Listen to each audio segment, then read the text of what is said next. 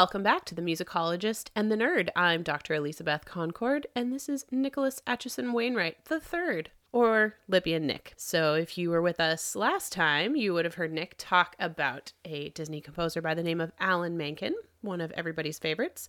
And now I'm going to talk about Richard and Robert Sherman. Hopefully not as long-winded as me, but hey, maybe. Differently long-winded. Okay. Differently long-winded. Oh, before we start, Nick, did you hear that Disney is putting out a 2016 original cast production of Hamilton on film? I did. I am so excited. I know. We'll have to watch it. It'll be so fun.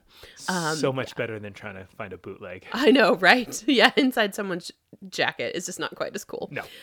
Anyway, back to topic. So Dick and Bob Sherman, as they were known, their father, Al, was a Tin Pan Alley composer. I saw somewhere online that their grandfather he was the musician composer for a European royal, but I couldn't substantiate it. But it's an interesting idea. Sounds like a cool family story. Right, don't you think? So kind of like Alan Menken, he came from music right from the beginning. Their father, Al Sherman, he was born in Kiev, and he came to the United States in 1909, and he played pianos for silent pictures. That was his kind of moneymaker while he was also writing songs for Tin Pan Alley. That is where he met his future wife, Rose, who happened to be a silent film actress. She was very beautiful and talented, and in the silent films. So they got married. They lived in New York, and Bob was born in 1925, Dick in 1928. And when they were fairly young, their dad got hired to do a job out in Hollywood. This exec said, "Hey, I've heard your stuff. I think it's really good." He actually had some fairly popular songs of the day. And so they packed up and they moved to Hollywood. And by the time they got there, the exec who hired him had died. Well, that's a little inconvenient. It's very unfortunate. It's very 1920s, 30s, like, oh, nope, we don't remember anything about that. Yeah. So he kept writing songs because his job basically just evaporated. But they were out in Hollywood, and that's where the kids grew up. And as they were growing up, they started their own production company called the Alley Productions. And it was in a little shed down an alleyway in their backyard. Bob was the director, producer, and writer, and Dick was the performer. They charged a penny for people to get in, but Dick would let all his friends in, so they basically didn't make any money. Yeah. Yep. So, oddly enough, Bob's really good friend was Sam Goldwyn Jr., who was the son of the famous executive of Goldwyn Mayer Studios. And Bob really wanted to be a poet and a novelist, and Dick didn't really know what he wanted to do. But they were growing up right around the time that World War II was starting. And so Bob went off to fight. Dick was a little bit too young. And after the war, they both went to Bard College. Bob went in literature, and Dick didn't know what he was going to do. So he went for a walk, and all of a sudden he started hearing music in his head. And his dad said, "Son, I think you're going to be a composer." If I got that every time I heard music in my head, I would just be composing music nonstop. Well, why aren't you? Just start now. It's time. It's time. So they ended up going to college together, and they kind of discovered that they had a good thing going. They could be a songwriting duo, again, prompted by their father. He said, get together, make some songs. So the good piece of advice that their father gave them, which I think shows through all of their Disney movies that they did, is keep it singable, simple, sincere, and original.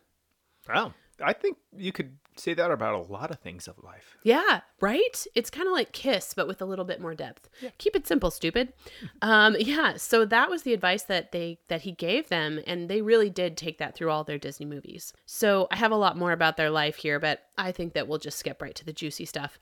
So they got into working with Disney because they wrote a rather hilarious song called Tall Paul for Annette Funicello, who was probably the most famous Mouseketeer.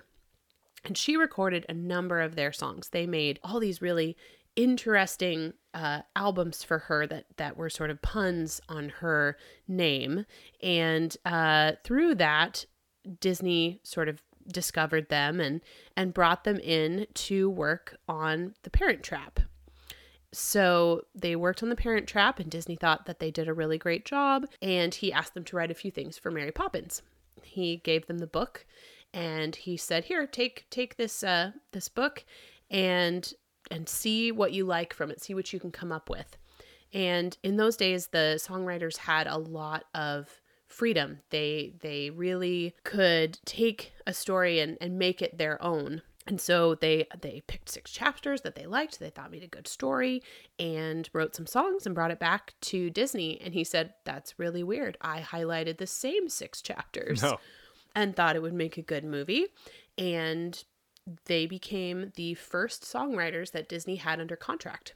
Wow. Yeah. That's a cool way of doing it. Just No like, kidding. hey, I just read your mind, and now look at that. Yep, give Permanently me an work for you. office. Put me in here. So they started making buku bucks, like $500 a week each. And they tell a really cute story in one of the videos I watched about them, where they would get into their car at the end of the day and at the end of the week, and they'd kind of look at each other and, you know, do this signal. 5, 6, 7, hold up their hands, and then go, "Oh my gosh, I got $600 too." And, you know, like little boys would do. It's really cute. So they started in the early 60s, they started writing music for Disney movies. They also wrote a little number that I'm almost afraid to mention the title of because it's going to get stuck in your head. For the UNICEF Pavilion, which was, the theme of it was "UNICEF salutes the children of the world." And that song was Small World. Nick knows. Yep. So that was for the 1964 World's Fair. I thought it was interesting too. On one of the videos I watched, they had Sheldon Harnick, who is the lyricist for Fiddler on the Roof, who said that he gets really moved every time he rides through the ride and listens to that song. Huh. Yeah. So I thought that was an interesting tie-in to what we were talking about last time. Okay. Yeah. So they had this amazing career together. In 1965, they won an Oscar for the score of Mary Poppins. I believe they each won one, I'm not sure. And they also won 2 Academy Awards for that movie. So over the rest of their career, they got 9 Academy Award nominations, 2 Grammy Awards, 4 Grammy Award nominations, and 23 gold and platinum certified albums. So not quite as many awards as Menken did, but they translated their songs into cash well with those gold and platinum Yeah, no albums. kidding. Mm-hmm. So they were really devastated when Disney died in 66, and they worked on a few more films, but in the late 60s, they left Disney. And it was after that time that they did the music for a little movie called Chitty Chitty Bang Bang in 1968, which was kind of a huge hit. So when Nick was talking about Alan Menken, he was talking about how The Little Mermaid had been pulled out, shelved, and that seems to just sort of have been Disney's MO. That's what he did. And so 2 shows that Disney had pulled out and had the brothers work on, but then shelved, were Bedknobs and Broomsticks and the Aristocats. And so they returned to Disney in 1970 to finish work on those movies. So the brothers also had a lot of accolades outside of Oscars and Academy Awards. They got a star on the Hollywood Walk of Fame in 1976 and were given the National Medal of Arts in 2008, awarded to them by President George W. Bush. In 2005, they were inducted into the Songwriters Hall of Fame. And in 2010, they got their own window on Disney's Main Street, which is pretty cool. So for these guys that started in the 60s, like Menken, this is pretty late to be acknowledging that. Time. Yeah, I mean, it took quite a long time. I think back in that day, it was really, Disney is the guy who's known. The animators, the musicians, the, storyboard artists, they're a little more behind the scenes. They got some recognition, but it just wasn't quite the same. They weren't, necessarily powerhouses on their own. So they got a number more awards. They got honorary doctorates. And both Chitty Chitty Bang Bang and Mary Poppins have been taken to the stage and have been very successful musicals. Interestingly, the brothers really didn't get along. Their wives didn't like each other, and they worked well together. But outside of that, they really didn't talk much. They lived a couple of blocks apart. And after their kids were probably, I think it was after their parents died, after the elder Shermans died, Bob and Dick basically decided that they weren't going to hang out socially anymore. So after their kids were like 8 or 9, they never saw each other. They lived a few blocks apart, never saw each other. Wow. Yeah. So they that was really interesting. And in 2002, Robert moved to London, and Dick stayed in California, and they just really didn't talk that much, didn't get along. So they worked after Robert died in 2012. Dick wrote some music for the new movie Christopher Robin, the live action movie from 2018. And he also was a musical consultant on Mary Poppins Returns. And he's continued to work and to do lots of different things. I think he's 92. That's pretty crazy. Mm-hmm. And I will say, I have actually seen Christopher Robin, and I do like that movie. I haven't seen Mary Poppins Returns yet. Don't see it. You're fine. Okay. You're good. That was one of my questions for you later. Have you seen it? Our favorite guy, Lin-Manuel Miranda, is in it, and I think that he does a very good job. He's sort of the Bert character. Mm-hmm. To me, it was just a hollow version of the original. Oh, that's sad to hear. Yeah, I really didn't like it. His performance was really great, and I absolutely see why he jumped at the chance to do it, but I really didn't like it at all. I saw it in theaters and just thought it was terrible. Anyway, that's my 2 cents. Everyone should go watch it anyway. Yeah, and you know what? Tell us if you disagree. That's right. Write in. Eventually, we'll have an email, and you can write us in and put it on our Facebook page. We do have a Facebook page, actually. We do, yeah. If you look up Musicologist and the Nerd on Facebook, you'll find us. There's even a picture of us. You can see what we look like. That's right. I'm in my pajamas because that's how I roll. Yeah, me too, but, I sleep in the buff. No, that's fine. We're good.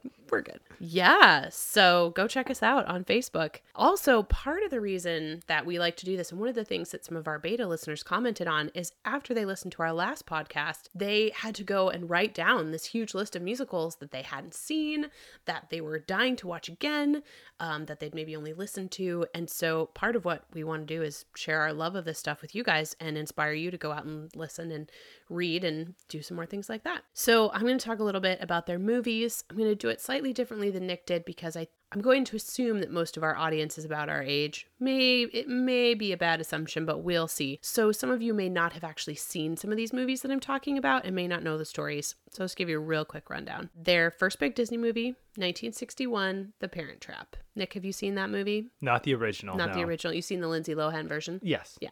Which was fine. That was the one that came out when we were kids, probably about middle school time. And it was fine. The original was very good, though. So it starred Haley Mills as Sharon McKendrick and Susan Evers, Brian Keith as her father Mitch, and Maureen O'Hara as her mother Maggie, which is, Maureen O'Hara was a bigwig, big powerhouse. So essentially 2 twins are separated at birth. They meet up at camp and they decide they're going to get their parents back together.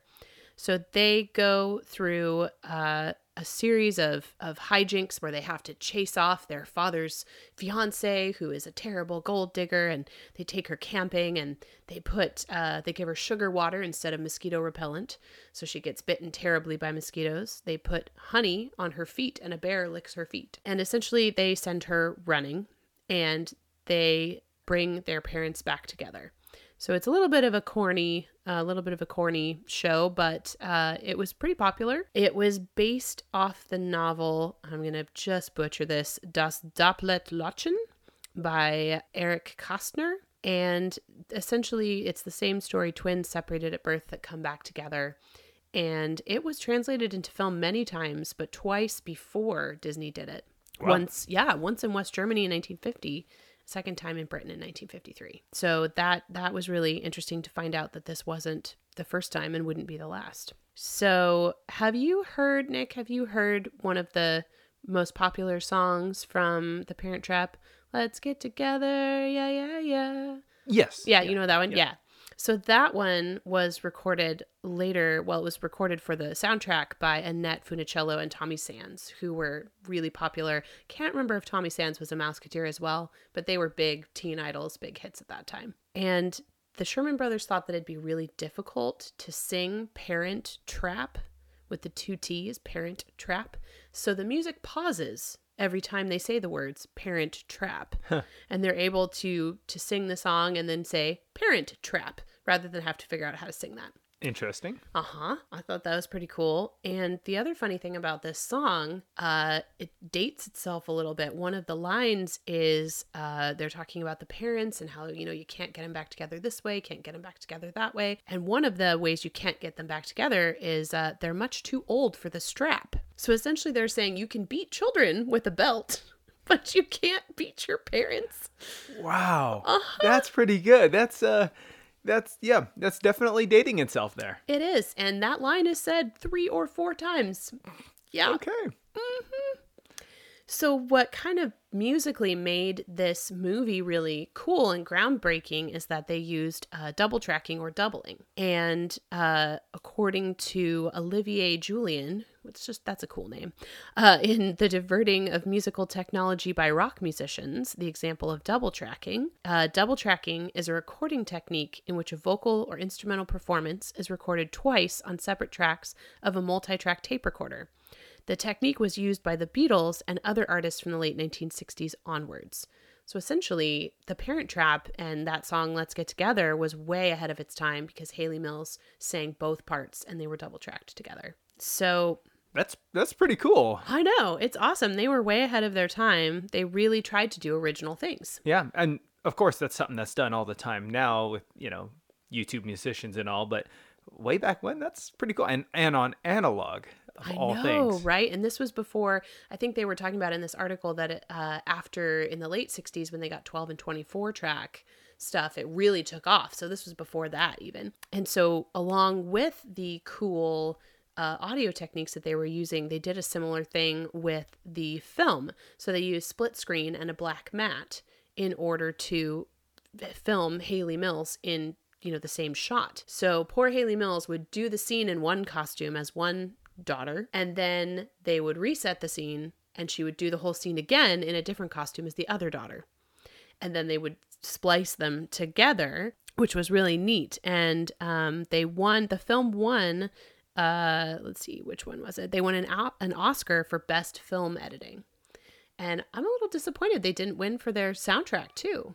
Yeah, I've never heard the soundtrack, so I couldn't comment on that, but that's in the age of actual film and literally splicing, taping together 2 pieces of film. That's no kidding, they won. Yeah, it's pretty cool. They used a new device called an optical printer to splice them together. And they had to do it frame by frame. It's really cool. That would have been years. Would have taken a long time. So yeah, it was remade. The movie was remade in 1998 with Lindsay Lohan, Dennis Quaid, and Natasha Richardson. And it was fine. It was good. Yeah. And it had some musical allusions to the original film. So they have a long list of films. I'm just going to hit some of my favorites because, like Nick said, there are way too many to go into too much detail on. But Nick, did you ever see the Disney film The Sword and the Stone? I haven't. I know it's a classic, but I've never actually seen it. So The Sword and the Stone is from 1963. It's a really cute movie. And I remember as a kid just absolutely loving this movie.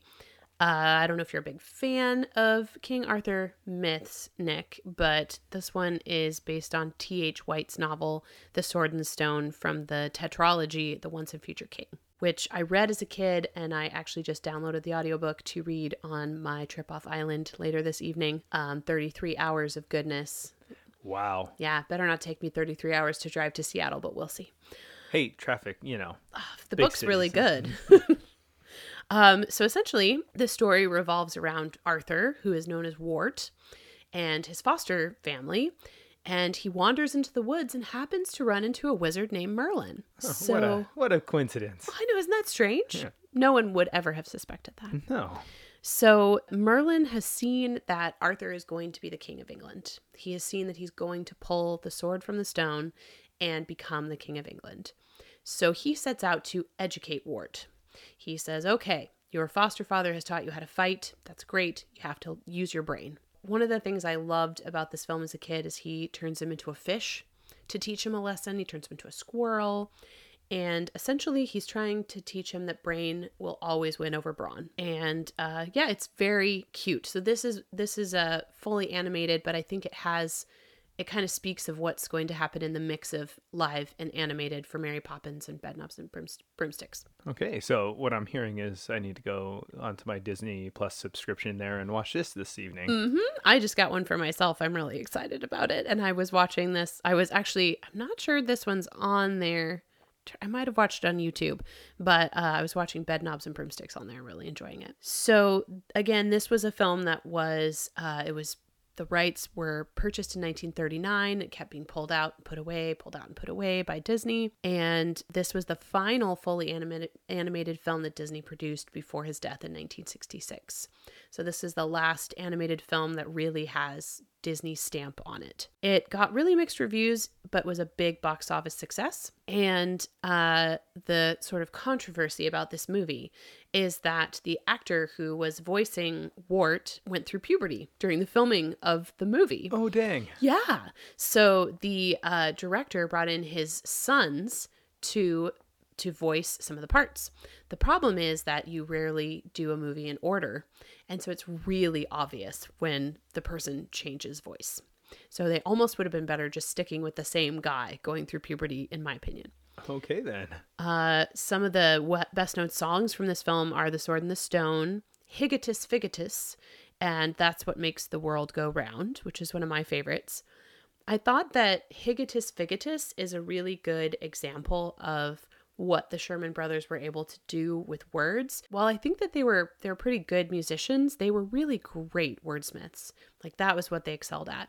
And so again, going back to what their father taught them, they lent everything an air of originality. They had quite a lot of say in how the movies would be put together. And so they'd come up with an idea that they wanted to convey and then try to find words and music that would match that. So just to give you a little taste of some of the fun words that they made up for this movie. Higatus Figatus Zumba Zing. I want your attention, everything. We're packing to leave. Come on, let's go.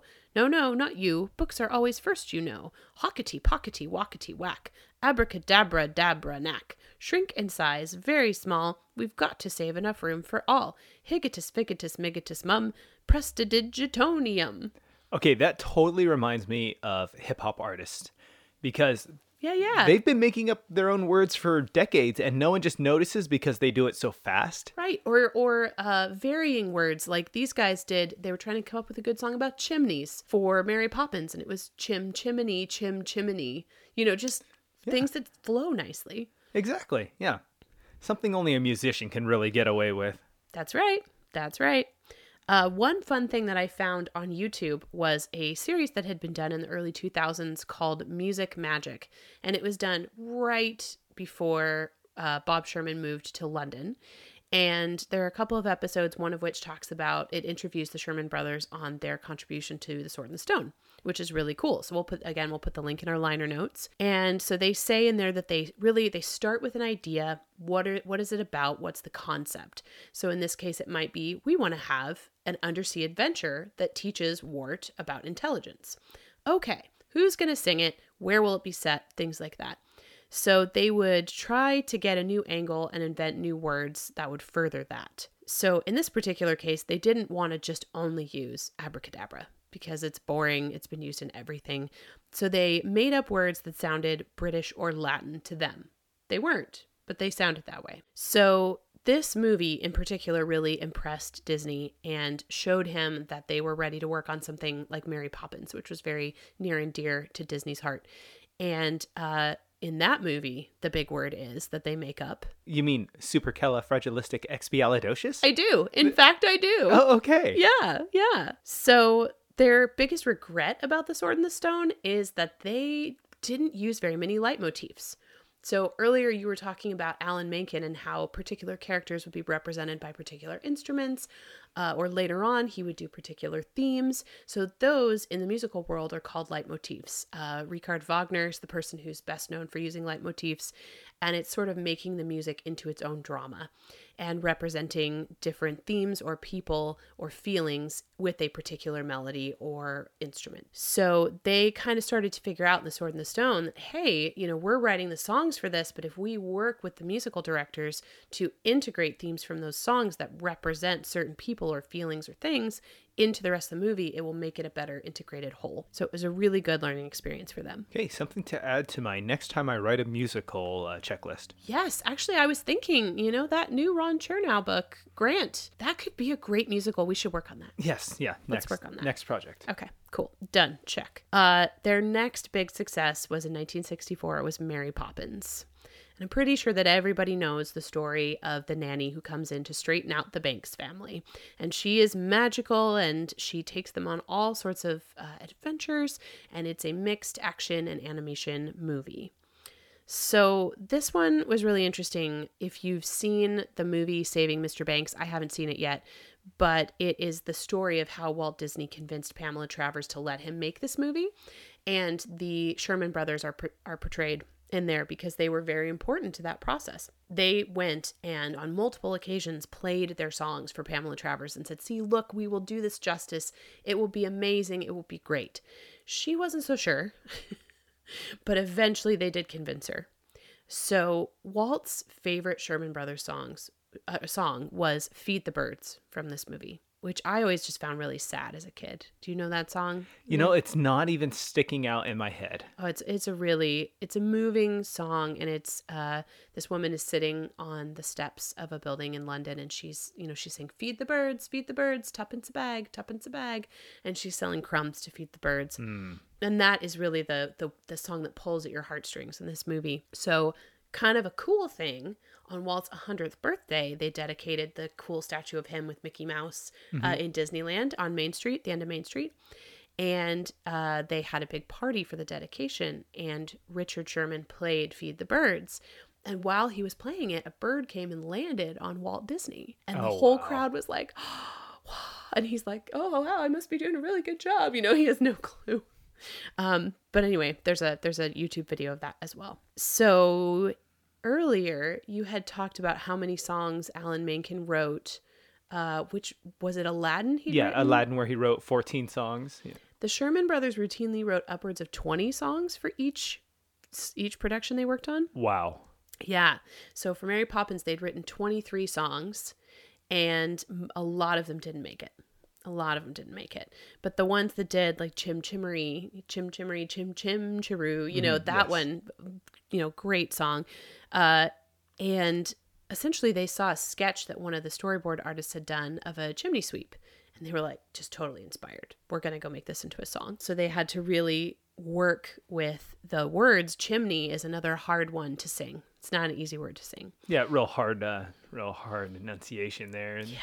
Not smooth at all. So they worked on this song, and it was a song in minor. They used really basic minor chords. They used the tonic, subdominant, dominant chords, so 1, 4, and 5. And it to them, it really sounded sort of like a Russian dirge when they were done with it. And so they fleshed it out a little bit. They gave it richer harmonies. They shifted into different chordal areas, and they also went into major at some points just to give it some contrast. And so that song, I do believe, ended up winning an award. The other thing that's really interesting about this particular, well, there are two things. One of them about this particular movie is Let's Go Fly a Kite. They needed a villain for this movie. And while ostensibly it's the owners of the bank, they're kind of the bad guys, they're not really the villain through the whole thing. It's really the father, Mr. Banks. Mm-hmm. And at the end, he kind of needs to reunite with his family and, circle back and realize what's important. And so Let's Go Fly a Kite is in honor of their father, who was huge into kites and would always teach them how to build them and take them to fly kites. And it sort of rounds out the whole show and brings it back to, we're a family, we love each other. That is definitely a great song to be closing, and it's very, very uplifting and smooth and wholesome. It is. That's a great way to describe it. Wholesome. It's a very good way to describe it. So then the other fun thing is they wrote this song Through the Eyes of Love, which they absolutely loved. And I've listened to it a couple of times. I really don't like it. Yeah, what I found in researching them is a lot of the songs that they really loved that didn't make the cut, Disney was 100% right. Absolutely right. In this case, it was Julie Andrews who said, guys, that's a little bit of a downer. Can we get something a little more Mary Poppins-y? And they came up with A Spoonful of Sugar. Yeah, probably a good call then. I think so. Yeah. In hindsight, it was great. Yes. So we talked about them making up fun words, and supercalifragilisticexpialidocious is perhaps the best made up word of all time. And their song is just great. They were often belittled by their critics for writing children's songs. Oh, you just write children's songs. But if you look at them, it's challenging. If you want to sing along, you really have to work at it.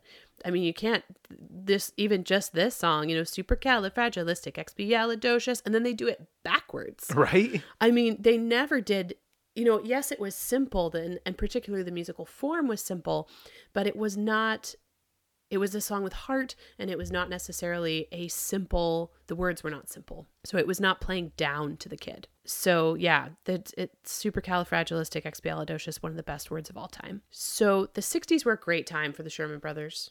Okay. So now I have to interrupt you. Go for it. With a great little joke here. Ooh, no, it's a dad joke. I'm ready. Yes. So we all know of the great man that Mahatma Gandhi was there. But what a lot of people don't realize was he lived his life in poverty. So he walked all around the country, and often that was without shoes. And he ate very simple meals. So he wasn't like a very, rotund like person like I may be here. He was very basic, and the meals he ate didn't provide very good nutrients. So he had bad oral hygiene. So some people said he was a supercalifragilisticexpialidocious. Oh my god. That was a good dad joke. Oh wow. Nick, common relief. Comic relief. Common relief. Ooh. Let's try that again. Nick, comic relief. Yes.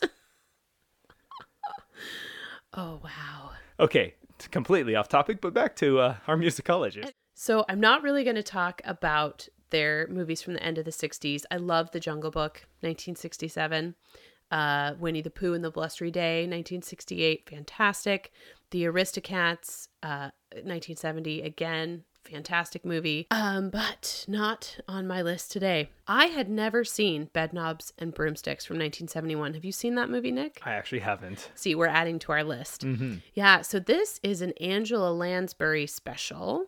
She's one of my favorite actresses. I love Murder, She Wrote. Could watch it over and over. In fact, I've probably seen all of them at least 6 times. So it was starring her as Eglantine Price and David Tomlinson, who was the father in Mary Poppins, as Emilius Brown. Essentially, 3 children are evacuated from London during the Blitz to the country, and they move in with a witch. And so Miss Price is training to be a witch, and she is doing a correspondence course to learn to be a witch so that if the Nazis invade, she can defeat them with her magical powers. I need to find this correspondence course. I think so too. Well, the fun thing is you actually should look for Miss Price because essentially David Tomlinson's character, Emilius Brown, Professor Emilius Brown, he found an old book in a bookstore and went, I can make some money off of this. And just was sending off spells in this correspondence course, not thinking they would work. He was a sham magician. And they worked. They worked for Miss Price. She was able to ride her broomstick. She was able to do all these amazing things. And she takes the children on these fantastic adventures. And their method of travel is a bed because a broomstick handle is a little bit small for 4 people. Okay, I have never actually thought about watching this movie, but it sounds like a really funny storyline. It's just goofy. When it came out, actually, the critics panned it because they were like, look, this story is so not connected. It's very disjointed. It goes all over the place. This is random. Sounds like me. Right, there you go. Hey, I think we'd both like it. I've only seen parts of it, but I remember watching it all the way through as a kid. I don't really remember it that well, but just loving it. And kids loved it. And so they had all these adventures, again, mixed live action and animation. And they go to the bottom of the sea and have a dance contest.